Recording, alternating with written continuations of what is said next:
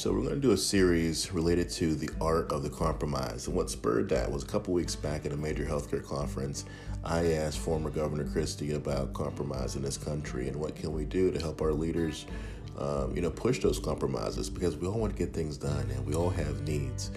And so with that said, after that question and during the conference, I got a lot of great feedback. People saying, that was so spot on. It got me thinking, do we truly understand what compromise is and how we use it? We use it in business, we use it in our nonprofits, we use it at home, we use it everywhere. But it is an art form. And the question is, how do we properly understand what are the layers to it? So what I'm going to do is, based on my experience, give you my 10-step aspect of what the compromise is and kind of how you break down that art form. Okay, so once again, the art of the compromise. There's 3 parts to it. 1 is the value of the relationship. 2, how do we mutually measure success? And 3, the long game is everything. These are your foundational principles which really set up and give your compromise the structure and the stability that it needs to actually win. With that said, each of those 3 principles has sub-principles to them. So for example, we talk about the value of the relationship.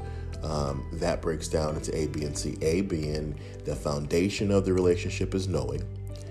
The heart of a relationship is transparency, and the execution of a relationship is boundaries. Those are 3, sacred terms to when you are building that relationship.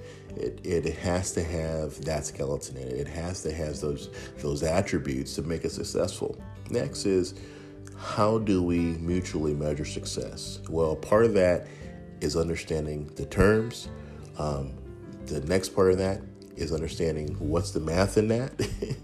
And then the last part in that part C is, what is our timeline?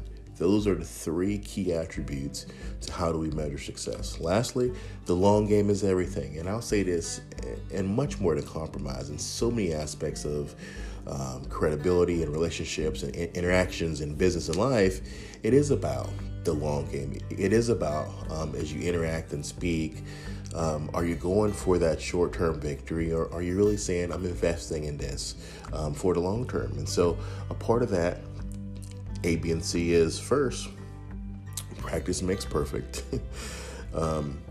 B, we can't always win. And C, nothing comes out of emotion.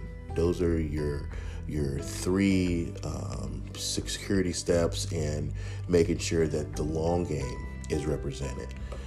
So we're going to kind of dive into these each podcast and kind of really go through them. And as we go through them, it's going to make you a great leader. It's going to make you someone who's able to, create, mold, and orchestrate great compromises. And it's going to change just how you are as a leader.